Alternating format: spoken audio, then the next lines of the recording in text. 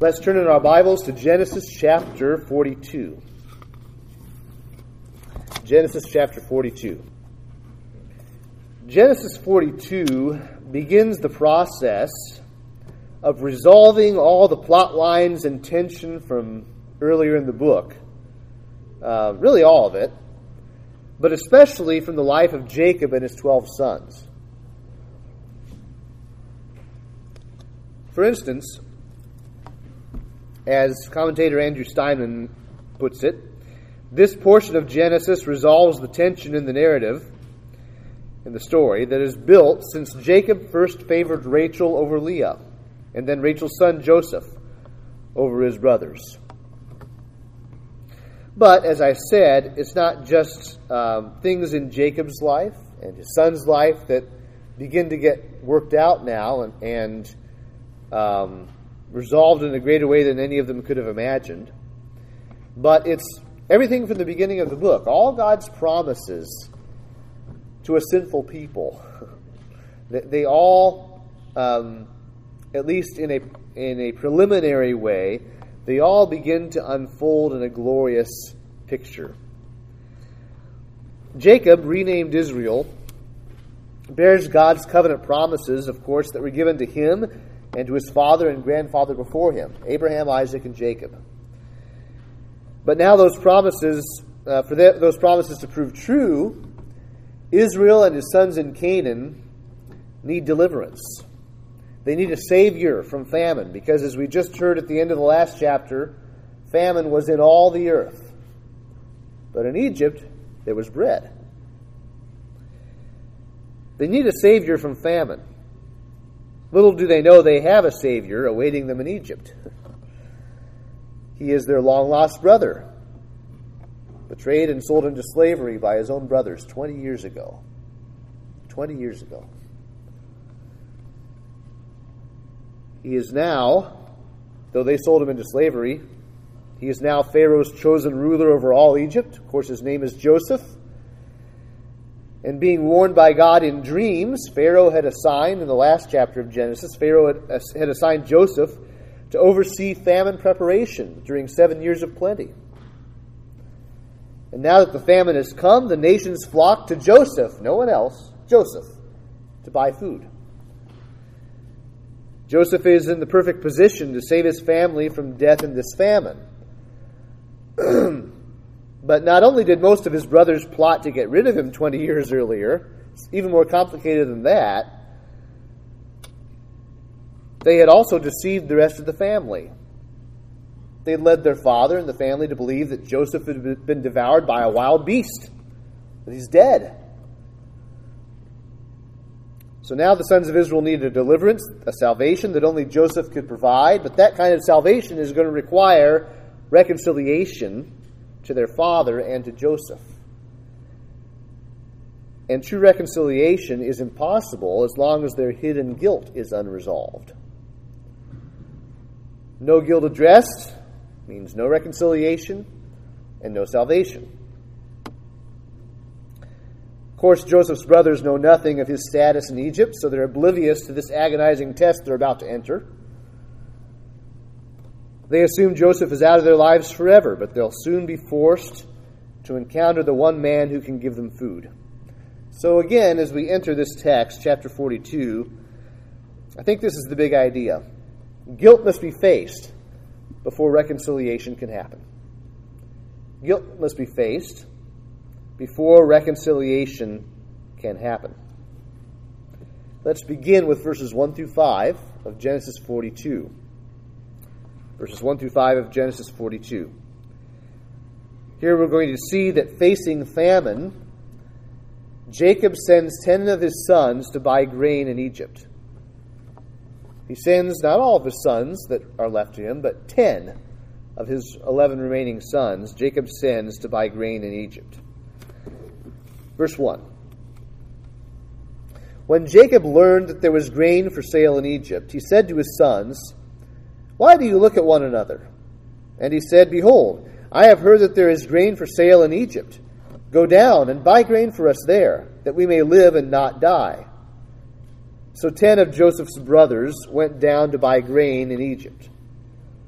But Jacob did not send Benjamin, Joseph's brother, with his brothers, for he feared that harm might happen to him. Thus the sons of Israel came to buy among the others who came, for the famine was in the land of Canaan. Very unusual famine, as we've noted before, in that Egypt would have famines sometimes severe famines if the Nile did not flood as it normally did. If the Nile River failed them, all hell would break loose in Egypt. But Canaan was not watered by the Nile. Canaan was dependent on rain. So this is an unusual famine in which apparently the Nile somehow failed in Egypt to do what it normally did, and the rains didn't come in Canaan. There was famine basically everywhere. Very unusual. But everyone knows at this point, if you want bread, if you want grain, go to Egypt. They have it stocked up there. Jacob says in verse 1 to his sons, you might not understand what he's saying at first glance. He says, "Why do you look at one another?" What he means is, what are you doing? You're dithering instead of taking action. We all know we're in trouble. What are we going to do about it, sons? They get kind of the feel that Jacob sort of expects them to figure this out on their own, but they haven't. They're just kind of standing around, looking at each other. He says, "Look, we all know what we have to do. Let's do it." So the patriarch is again taking some leadership here in the family. As Richard Belcher says, this comment gives a hint that the sons are indecisive, blind to what is obvious, and unwilling to do what's necessary to remedy the situation. There is unwillingness among the sons to band together to help each other out in this common problem that they all face. By the way, if you remember Genesis chapter 38, Judah, even after Joseph was sold into slavery, Judah apparently goes off on his own away from the rest of the family for most of this 20 years. He's, at this point, it's evident he's again more directly involved with his brothers, with his father. But that's probably a pretty recent development after God had humbled him. But again, you know the history of this family. They're all divided. They don't trust each other that much. There's all sorts of history, about as much history as a family can have that's not good. And these boys are sons of 4 different mothers. It's a mess. But Jacob successfully unites them now that they would die if they don't do something. He successfully unites them to do something together. Go to Egypt. Buy grain. Then as we go down there to verse 3, it says that 10 of Joseph's brothers, notice it calls them, anticipating what's going to happen, Joseph's brothers. 10 of Joseph's brothers went down, but the 11th was not sent. Jacob had 12 total sons. Joseph, they all thought, was lost to them. But the youngest son, Benjamin, Jacob withheld. And Benjamin would have been a grown man at this point, with children even. But Jacob said, "Benjamin, you stay here with me, with the family. I don't want you going down." And it doesn't say exactly what Jacob was afraid of here. Perhaps he had a sense that maybe since I favor Benjamin, the other brothers might not like him, like they didn't like Joseph. But again, he doesn't know what happened to Joseph, not really. But he also remembers, as it becomes evident later in the chapter, that years ago Jacob had sent Joseph on this trip from which he never returned. Jacob thinks a wild beast devoured him. But it's not explicit right here what he fears. But somehow he fears that harm will happen to Benjamin if he goes on a journey like this. He's afraid. So, the sons of Israel, minus the 2 sons of Rachel, the sons of Israel go down to Egypt Among the others who came, it says, for the famine was in the land of Canaan. So you get the picture that there's quite the stream of people from the other lands coming and going to and from Egypt. I wonder if it struck them, if it struck these 10 brothers as they're on the way to Egypt. This is the route we sent Joseph on 20 years ago. Wonder what's become of him. But, I guess I didn't make this explicit, but again, Benjamin is predictably favored and sheltered because he's the one remaining son of dead Rachel, who was Jacob's favorite wife. But the other sons, they're allowed to go and save the family. Now we come to verses 6 through 17. And in verses 6 through 17, we see that in encountering the brothers who betrayed him, Joseph decides to test them. Encountering the brothers who betrayed him, Joseph decides to test them. Verse 6. Now Joseph was governor over the land. That word for governor means, it's a strong word. It means a ruler or one who exercises the mastery, the dominion. It's just stressing Joseph's absolute control of the situation here. Joseph was governor over the land. He was the one who sold to all the people of the land. And Joseph's brothers came and bowed themselves before him with their faces to the ground. Joseph saw his brothers and recognized them, but he treated them like strangers and spoke roughly to them. "Where do you come from?" he said. They said, "From the land of Canaan to buy food." And Joseph recognized his brothers, but they did not recognize him. He would have looked very different 20 years later, no longer a 17-year-old, clean-shaven, as they would not have been, but as Egyptians would have been, clean-shaven, probably the eye paint and all the Egyptian garb. And as we find out later, he spoke to them through an interpreter, as if he didn't know their language. But, yeah, they have no clue, even though it's him staring them in the face. Maybe from a distance, we don't know. But he recognizes them.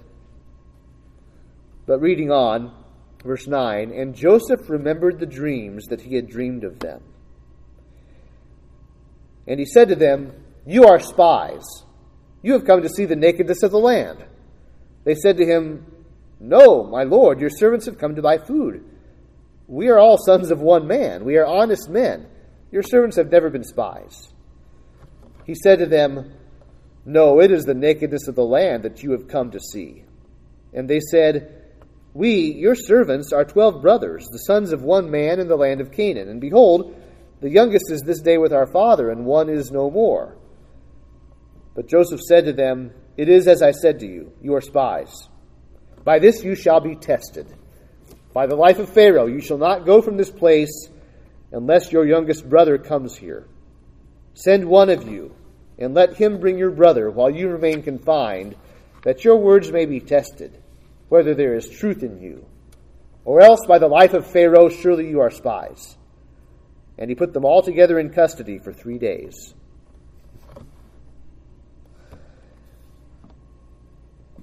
It specifically calls out the fact that Joseph remembered the dreams he had dreamed of them. Here they are, bowing before him, their faces to the ground. And what a shock this must have been to Joseph. Just another day on the job for Pharaoh, and everyone's coming to him, but suddenly there they are, right in front of him. What's he going to do? If you haven't thought about it very deeply yet, you might say, well, he should just declare himself on the spot. Say, "Don't you recognize me?" But start to think about it a little bit, and you realize, how would that go? And remember, the last he knew, these were wicked men whom he couldn't trust. But he remembered his dreaming that his brother's sheaves of grain bowed before his sheaf. Now they're coming to him for grain, bowing down. He also remembered that dream of the sun, the moon, and 11 stars doing homage to him, indicating that his whole family would do homage to him. And now these dreams are beginning to be fulfilled. 10 of his brothers, the very ones who hated him for these prophetic dreams, they're bowing before him right now, completely at his mercy. So Joseph, and of course, the text only slowly unfolds what's really going on here. And there's intentional tension. You wonder, is Joseph getting his chance for vengeance here? What's going on? Is he going to falsely accuse them so that he can kill them? But as we look at the whole story as it unfolds, we're going to find out, no, Joseph's not after vengeance, but he is testing them. He is testing them. What kind of men are these now? And he's trying to find out information about the family. Did they kill off Benjamin? Is my father still alive? What's the situation? I have no idea. A lot can happen in 20 years. He needs to know some things so he can know how to ultimately respond and how to interact with them. So he accuses them of being spies. And of course, that's like a possible death sentence for them. He says, "You've come to see the nakedness of the land." He accused his brothers of conducting espionage in Egypt, searching for Egypt's weak points, looking into its private affairs. That's that idiom, the nakedness of the land. Trying to find his vulnerabilities. And so, as Joseph is intentionally harsh with them and shocking, and they're knocked off their guard, then they try to demonstrate we're not spies. Yeah, we're a large group, but see, we're all part of the same family. You don't know the story here. We're all sons of the same man. And as he presses them further, he gets them to say more about their family. And they indicate their father's still alive. He's back in Canaan. There is one brother that we left back there with our father, the youngest, and one is no more. Assuming Joseph's dead or as good as dead to them. Simon says, while this explanation was meant to convince Joseph that they were not lying about coming to Egypt to purchase food, it told Joseph two things. They did not recognize him, and his father and younger brother Benjamin were still alive. So now Joseph wants to test their character while also wanting to see Benjamin again and eventually his father. So Joseph says, all right, and they're in no position to bargain, obviously. They're at his mercy. He says, you're all going to jail. You're going to be confined, but figure out which one of you you're going to send back to bring your youngest brother to prove your story is legitimate. So for 3 days, there they sit in prison, in jail, in confinement. And apparently, they don't figure out who's going to get to go back home and deliver this news and try to get Benjamin there. They just sit there for 3 days.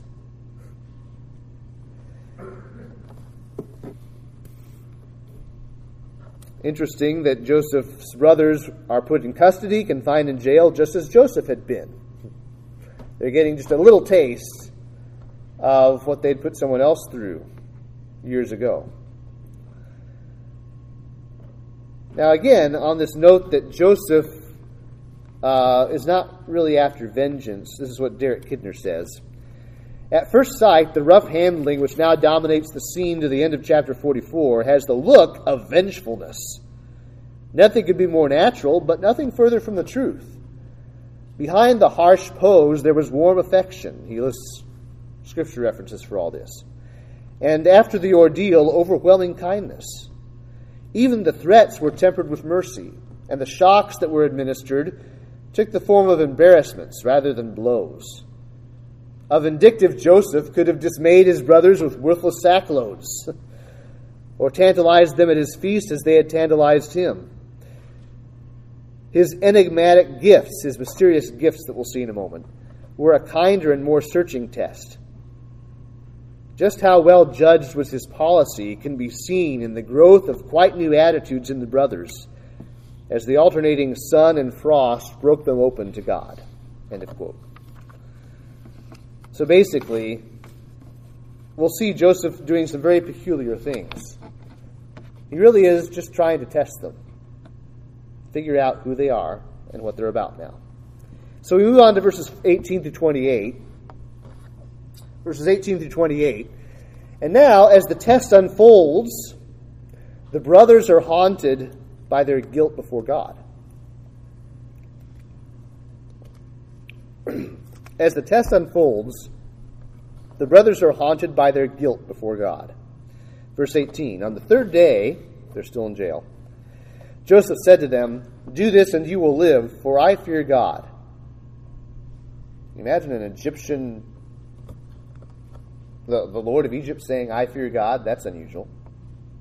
Verse 19, "If you are honest men, let one of your brothers remain confined where you are in custody, and let the rest go and carry grain for the famine of your households, and bring your youngest brother to me. So your words will be verified, and you shall not die." And they did so, meaning they agreed to it. What else could they do? But Joseph does fear God. He realizes we're in a famine. One guy cannot bring nearly as much food back to their families as 9 guys can. I'll let 9 of you return, but just one of you remain confined, while you go and bring back your youngest brother. Verse 21. Then they said to one another, "In truth, we are guilty concerning our brother, in that we saw the distress of his soul when he begged us, and we did not listen. That is why this distress has come upon us." And Reuben answered them, "Did I not tell you not to sin against the boy? But you did not listen. So now there comes a reckoning for his blood." They did not know that Joseph understood them, for there was an interpreter between them.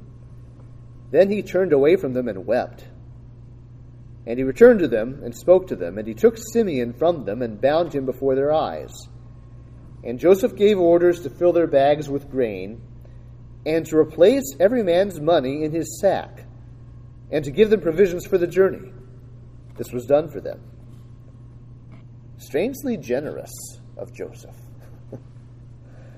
Verse 26. Then they loaded their donkeys with their grain and departed. And as one of them opened his sack to give his donkey fodder at the lodging place, he saw his money in the mouth of his sack. He said to his brothers, "My money has been put back. Here it is in the mouth of my sack." At this their hearts failed them, and they turned trembling to one another, saying, "What is this that God has done to us?" So as the test unfolds, the brothers are haunted by their guilt before God. As Joseph tells the new plan 3 days into this test, the brothers start muttering to each other, talking to each other in their native tongue, which Joseph still understands. They don't know he does. They don't know it's Joseph. But they start saying to each other, "Uh-oh. Yeah, we know we're guilty. We know we did something evil to our brother, and he begged us, and we didn't listen." Gives you a little more insight into what that day was like when they sold Joseph. And they are just agreed, this is awful, but this must be God getting back at us for what we did to Joseph. That is why this distress has come upon us. And then Reuben pipes up, the firstborn, who had intended, he hadn't been brave enough to tell them, "No, don't let him die." But he had come up with this plan to throw Joseph into a pit instead of outright killing him. And Reuben was, in this cowardly way, still trying to get Joseph back to his father eventually, it said. And then when Reuben was gone, the rest of them had sold Joseph into slavery. So Reuben pipes up, as if he's better than all the rest of them. "Didn't I tell you not to sin against the boy? It's all your fault. You did not listen. So now there comes a reckoning for his blood." Reuben sounds like he's justifying himself in contrast to all the rest. But, he was just as guilty as the others in lying to their father all these years, too. letting their father believe Joseph was just devoured. He had participated in that. He hadn't spoken up and said, actually, this is what happened. They're all guilty to some degree, to a great degree. And this may be the first time that Joseph hears that Reuben had tried to save him, or had weakly, feebly tried to save him. Joseph is hearing all this, and he weeps. He has to leave the room because he can't control himself. He can't control his emotions. Not only is he experiencing a stark reminder of this past trauma, but he's hearing it in the voices of those who are responsible for it. And he hears in their words that their consciences have been eating away at them. So as soon as something goes really wrong in their lives, it's Joseph. It's because of Joseph, what we did to him. And again, he hears that Reuben had not been party to the whole event. Things were more complicated than Joseph knew.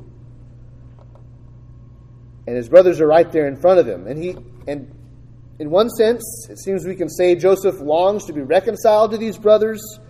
He longs to see his father and his brother Benjamin also. But how? How do you fix this mess? And it's ironic. Joseph's power is virtually unrivaled in the world of his day. No one's more powerful than Joseph, but that alone can't resolve this kind of pain and wreckage. So he just has to find a place to weep, and then he comes back in. Verse 24, he took Simeon from them and bound him before their eyes. The firstborn son, Reuben, would have been considered the most important, usually, and so the most valuable to hold hostage. But now Joseph knew that Reuben did not bear the full weight of guilt the other 9 brothers did. So he takes the next oldest, Simeon, Leah's second oldest, Jacob's second oldest. This is Simeon, the ruthless man who with Levi had slaughtered an entire town of men when they were incapacitated, and he'd taken their wives and children captive. And this was Simeon, the oldest one present when Joseph was sold by his brothers. So it's uniquely appropriate that Simeon is bound. Verse 25, again, though, he binds Simeon. He makes the decision because they won't. He decides who stays behind. But Joseph is also generous to them. He loads them up with grain for their households. He gives them provisions for the journey home. He didn't have to do that. And he gave them all back the money they had paid to get the grain. There was generosity there. But the way they see it, when they discover this at the lodging place on the way back, actually at this point they only discover the money in one of their sacks. They say, "What is this that God has done to us?" They're horrified. Because it feels like a trap. It feels like now they're going to be accused of robbery, of pretending to pay for the stuff and then taking their own money back. How can they go back to Egypt now? So they might be considered thieves on the run now. And literally, as it talks about how they were dismayed, literally their heart went out, is the Hebrew there. Very picturesque. Now it's interesting, they don't start accusing each other of thieving. That's interesting. And perhaps, though the returned silver was generous, perhaps this was also a further part of the test that Joseph is administering. Again, Richard Belcher. Joseph places them in a situation where they must choose between acting selfishly for themselves or acting on behalf of their other brothers. They face the dilemma of saving their own skins by abandoning Simeon or putting their lives in danger by going back to Egypt to rescue Simeon. These tests are meant to reveal the character of the brothers. Yeah, they're afraid now that they'll be labeled as thieves on top of it all. How are they going to respond? Well, we come to the last section of the text here, verses 29 through 38. and Jacob enters into the test. Now it's Jacob's turn to see what he's made of. And as he also enters the test, Jacob is haunted by distrust and dread. By distrust and dread. The brothers have been haunted by their guilt. Now their father is haunted by distrust of them and by dread. Verse 29, when they came to Jacob their father in the land of Canaan, they told him all that had happened to them, saying, the man, the Lord of the land, spoke roughly to us and took us to be spies of the land. But we said to him, we are honest men, we have never been spies. We are 12 brothers, sons of our father. One is no more, and the youngest is this day with our father in the land of Canaan. Then the man, the Lord of the land, said to us, by this I shall know that you are honest men. Leave one of your brothers with me, and take grain for the famine of your households, and go your way. Bring your youngest brother to me. Then I shall know that you are not spies, but honest men. And I will deliver your brother to you, and you shall trade in the land. That's a shock, but then there's more shock to come. Verse 35. As they emptied their sacks, behold, every man's bundle of money was in his sack. And when they and their father saw their bundles of money, they were afraid. And Jacob their father said to them, you have bereaved me of my children. Joseph is no more, and Simeon is no more, and now you would take Benjamin. All this has come against me. Then Reuben said to his father, kill my 2 sons if I do not bring him back to you. Put him in my hands, and I will bring him back to you. Benjamin, that is. But he said, my son shall not go down with you, for his brother is dead, and he is the only one left. If harm should happen to him on the journey that you are to make, you would bring down my gray hairs with sorrow to Sheol.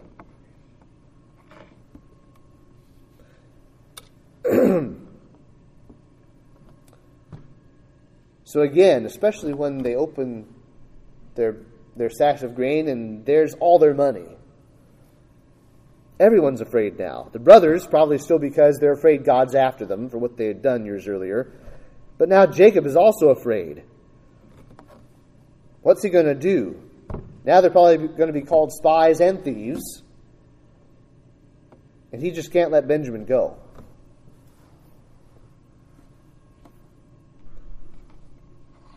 He had lost Joseph. Now he believed he'd never see Simeon again. And he's accusing his sons, though he doesn't know the story with Joseph. He's accusing them nonetheless. You've bereaved me of my children. This is all your fault, somehow. Joseph's gone. Now Simeon's gone. Now you want to take Benjamin away also. And on this occasion, there's a kind of selfishness just very evident here on Jacob's part. It's all about him. All this has come upon me. Everything has happened to me, he says. This is all about me. Woe is me.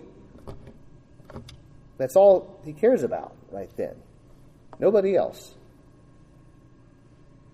He's just going into a pity party, as we call it. As Kidner put it, Jacob is locked in a suicidally defensive posture. He's not going to get anywhere in saving his household from famine acting like this. But he doesn't care at the moment. He refuses to do anything that'll help. Just on the defensive.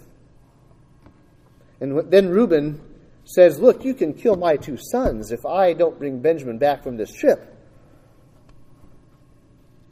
Reuben probably wasn't too smart in quite how he worded that. Look, you can lose 2 grandsons too. That's going to encourage Dad a lot. But Reuben's trying, as the firstborn, to step up a little bit. Says, if you lose 2 sons, I'll lose 2 sons, Dad. I mean, I'm this serious. We need to go back to Egypt.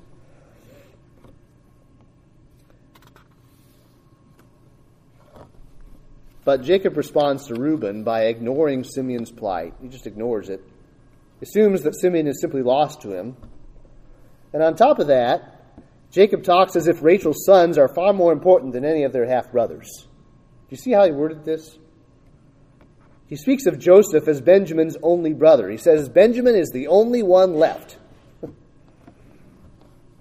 Wow. Jacob has not dealt with his issues as a dad either, has he? And he refuses to. I like what Andrew Steinman says here. He says, fear often leads us to do things we otherwise would not consider doing. Fear's weight upon Jacob led him bitterly to accuse his sons of depriving him of Simeon and wanting to risk great harm to Benjamin. He was withdrawing into himself, showing scant compassion for the obvious distress shown by his sons. In turn, the brothers were in a sense reliving the consequences of their selling Joseph into slavery and deceiving Jacob by faking Joseph's death. Jacob is in a bad place, so are his sons. And then, as Meredith Klein points out, now the scene throughout the story is going to alternate back and forth. The brothers are tossed back and forth between Joseph and Jacob, until things are resolved. The two poles of their self-inflicted dilemma, Klein calls it. Jacob and Joseph. They're driven relentlessly back and forth between the two. And there we are at the end of chapter 42. We're left hanging, unresolved tensions everywhere.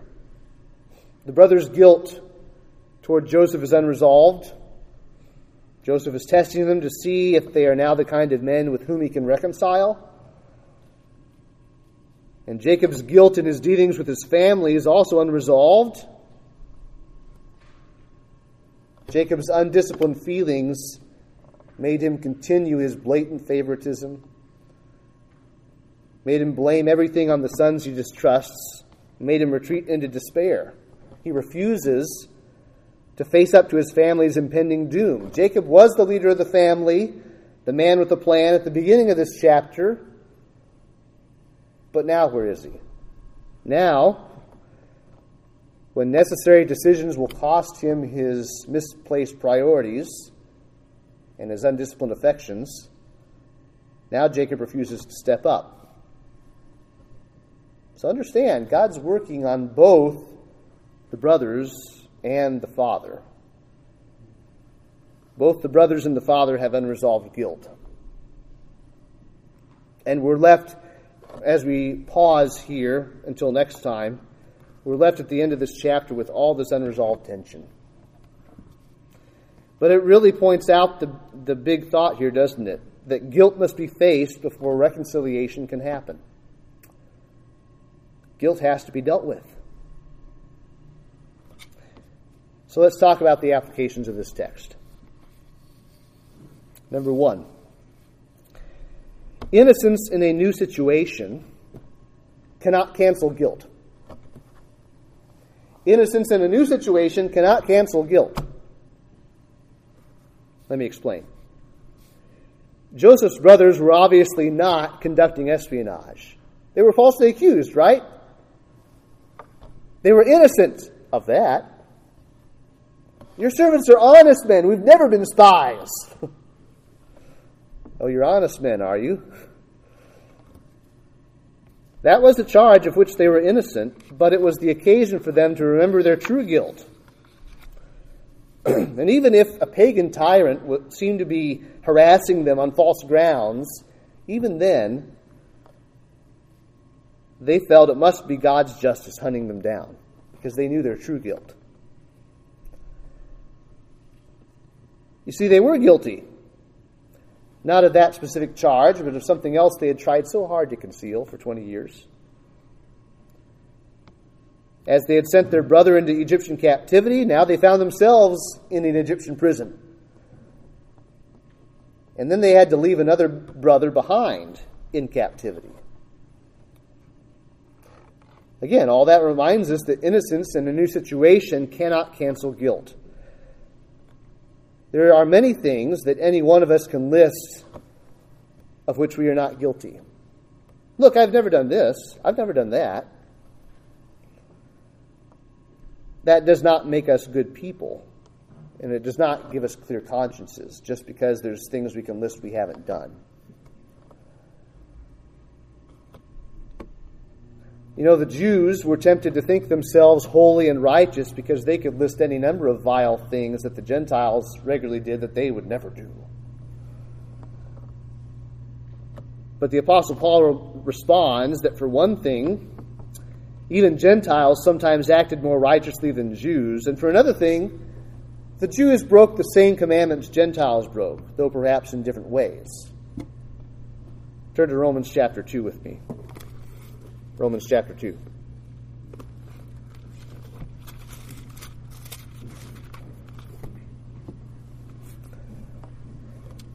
Starting at verse 13 of Romans 2. For it is not the hearers of the law who are righteous before God, but the doers of the law will be justified.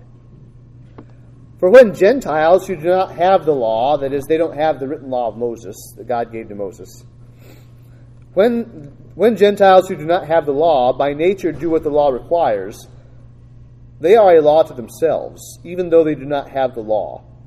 They show that the work of the law is written on their hearts, while their conscience also bears witness, and their conflicting thoughts accuse or even excuse them. On that day when, according to my gospel, God judges the secrets of men by Christ Jesus. But if you call yourself a Jew, and rely on the law, and boast in God, and know His will, and approve what is excellent, because you are instructed from the law, and if you are sure that you yourself are a guide to the blind, a light to those who are in darkness, an instructor of the foolish, a teacher of children, having in the law the embodiment of knowledge and truth, you then, who teach others, do you not teach yourself? While you preach against stealing, do you steal? You who say that one must not commit adultery, do you commit adultery? You who abhor idols, do you rob temples? You who boast in the law dishonor God by breaking the law. For as it is written, the name of God is blasphemed among the Gentiles because of you. Maybe you grew up in a very religious environment, and so perhaps you've never been guilty of using God's name as some profane exclamation, some thoughtless curse. You've never done that. I think I can honestly say that. I've never done that in my life story.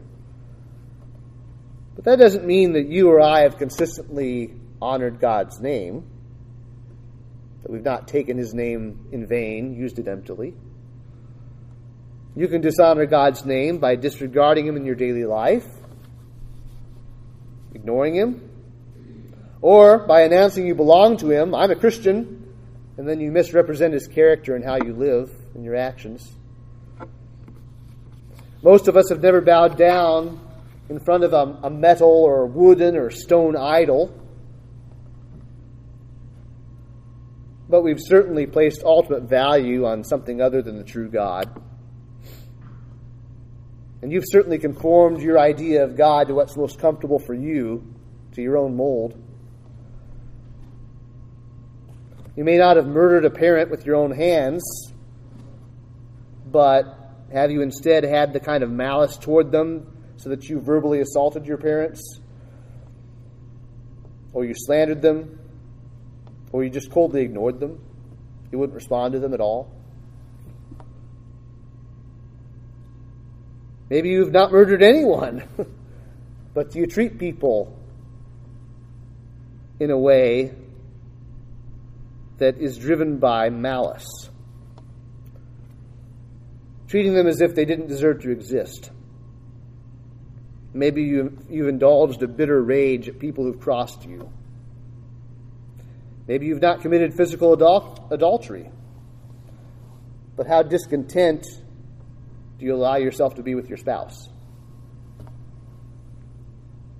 How willing are you to stoke your lust outside marriage, as long as you don't get caught?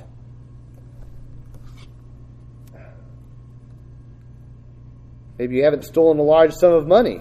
That doesn't mean you've never taken something that wasn't yours. Maybe you resist confessing yourself a sinner. You don't want to think of yourself as a sinner because you can claim relative innocence in a lot of ways. See, I haven't done this, I haven't done that. You're like the little boy. You're like a little boy who claims innocence because though he hit his sister, he didn't bite her. I could have done worse things, Dad. Or more seriously, You're like the rapist who says that he never hurt anyone because he never murdered anyone. Innocence in a new situation cannot cancel guilt. Second, as we try to apply this, a guilty conscience will hunt you down. A guilty conscience will hunt you down. Again, John Currid says, Joseph is setting up circumstances in order that the consciences of his brothers might be pricked. This is so that they might have a sense of remorse regarding what they had done to him. Conscience is a mighty tool. To quote Fuller, he says, It is that the conscience is God's officer and vicegerent in man, set by him to be, as it were, thy angel, keeper, monitor, remembrancer, king, prophet, examiner, judge, yea, thy lower heaven. If thou slightest it, that is, if you sin against your conscience, if thou slightest it, it will be an adversary, informer, accuser, witness, judge, jailer, tormentor, a worm, rack, dungeon unto thee, yea, thy upper hell. Continuing the quote, Joseph understands that, as Tillotson says, there is no man that is knowingly wicked, but is guilty to himself. And there is no man that carries guilt about him, but he receives a sting into his soul. A guilty conscience will hunt you down. It's not going to be pretty either. Some people violate their consciences even to the point that they temporarily don't hear them as loudly. You know, the expression in Scripture, they have seared their consciences with a hot iron, so they're not as sensitive. But still, no one entirely loses their conscience. They never lose the work of God's law written on their heart. In a fundamental way, in a very basic way, every sinner senses their own guilt. That's what they're running from. That's what they're trying to cover up. And one day the conscience will condemn sinners louder than ever, and there will be no shutting it up when they stand in front of God before his judgment throne. Remember what we read in Romans 2 just a moment ago? Verses 14 through 16, for when Gentiles who do not have the law by nature do what the law requires, they are a law to themselves, even though they do not have the law. They show that the work of the law is written on their hearts, while their conscience also bears witness, and their conflicting thoughts accuse or even excuse them. And then Paul words this in a weird way. He then connects how the conscience accuses or excuses. He connects that to this, verse 16. On that day, when, according to my gospel, God judges the secrets of men by Christ Jesus. On that day, the conscience will scream at sinners, and there'll be no escaping it. Well, going a step further, third, covering guilt with falsehood further entraps the sinner. Cover-ups don't work in the end. They just make it worse. Covering guilt with falsehood further entraps the sinner. Not only were Joseph's brothers haunted by what they'd done to Joseph, they were haunted by the cover-up, the lies that they'd orchestrated afterward. And those lies kept tripping them up, kept making it harder for them. They had to take Benjamin to Egypt, but their father wouldn't allow them to take him there. Why? Because Joseph had gone on a journey years earlier, and he'd supposedly faced a bloody end on that journey. Even if he was suspicious that there was more to the story, Jacob was afraid that something similar would happen to Benjamin. So how could they tell him that Joseph was not, in fact, torn to pieces? Dad, you have some false assumptions here about our history. How are they going to say that? You've got it all wrong, Dad. We actually sold him into slavery. And then we let you believe he'd been mauled to death. We smeared a goat's blood on that special coat you'd given him. We lied to you for 20 years. They're trapped. What can they do? They can't clear this up with their dad. They can't even relieve him of some of his fears they'd like to relieve him of, because they lied to him. You know, we all have ways of lying to others, or at least to ourselves, trying to make ourselves look better, trying to convince ourselves or others, or maybe God, that our guilt is not guilt, or at least it's not bad guilt. And then when God's truth comes along, which could free us from our guilt, we fight it. Because it threatens the lies we've built up. We feel like our lives would come crashing down if we welcome God's truth. It'll tear down our house of cards. So, better to hide in a refuge of lies. Better to stay in the dark than come into the light. That's how we all are, in our own way. John 3, starting with one of the most familiar texts in all the Bible, verse 16. For God so loved the world that he gave his only begotten Son, that whoever believes in him should not perish but have eternal life. For God did not send his Son into the world to condemn the world, but in order that the world might be saved through him. Whoever believes in him is not condemned, but whoever does not believe is condemned already, because he has not believed in the name of the only Son of God. And this is the judgment. The light has come into the world, and people loved the darkness rather than the light, because their works were evil. For everyone who does wicked things hates the light and does not come to the light, lest his work should be exposed. But whoever does what is true comes to the light, so that it may be clearly seen that his works have been carried out in God. So covering guilt with falsehood just further entraps us. Fourth and last, there is good news after all that bad news that's just all too true about us. Fourth, the God whose vengeance we dread is much kinder than we imagine. The God whose vengeance we dread is much kinder than we imagine. And that's why we don't come to him.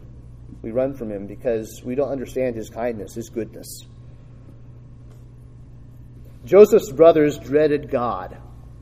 They thought he was hunting them down to destroy them. What is this that God has done to us? If only they knew the rest of the story. God was hunting them down, yes, but he was hunting them down for their salvation, so that they could receive free and genuine forgiveness. And so that they and their families would live and not die in the famine.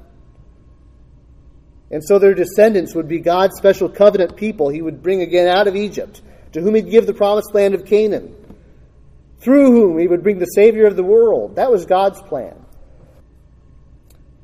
They had some idea of God's justice. That's why they were so scared.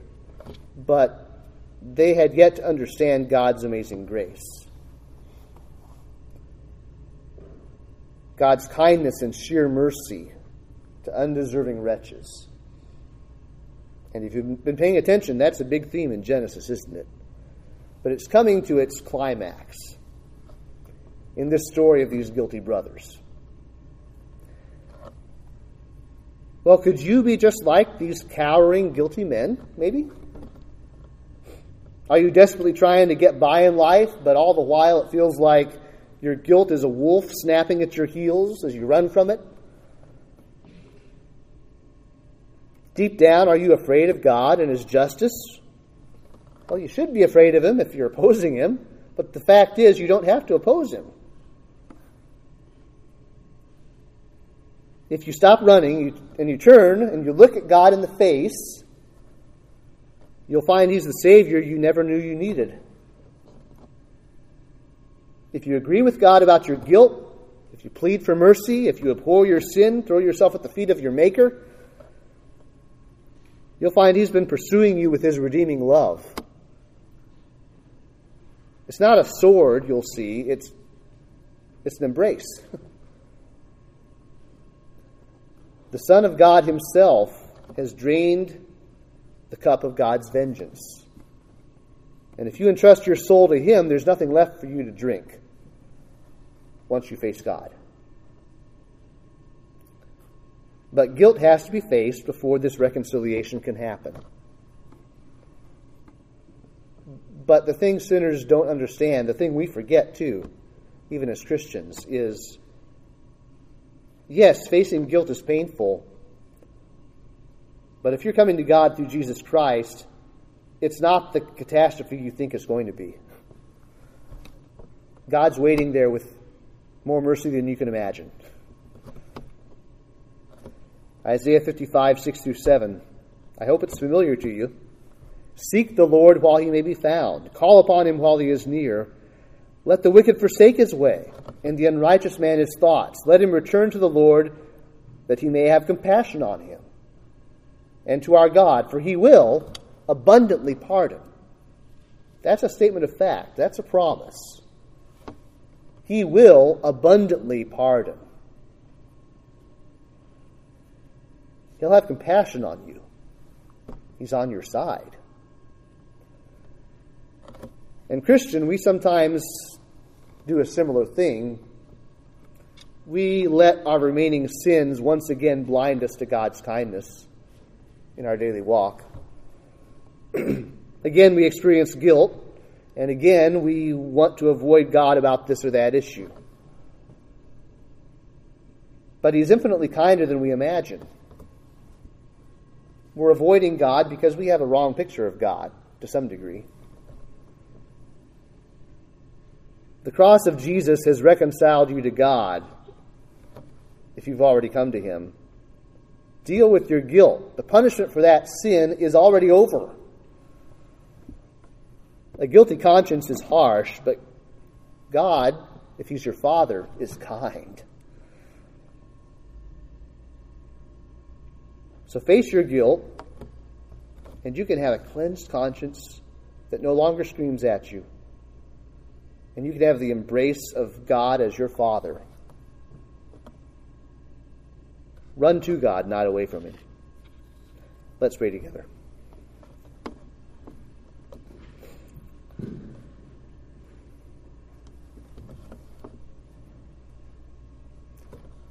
Father, I can talk till I'm blue in the face, but I've been where any sinner in this room has been, in the sense of being unwilling, simply unwilling to really face my guilt. Lord, you have to work here supernaturally or it'll be in vain. People will continue to try to look the other way, not face up to their guilt, not face you. Help us wherever we are to, as necessary, be reminded of our sins that we haven't dealt with, but help us to take them to you and not just cower wondering when God's going to get us.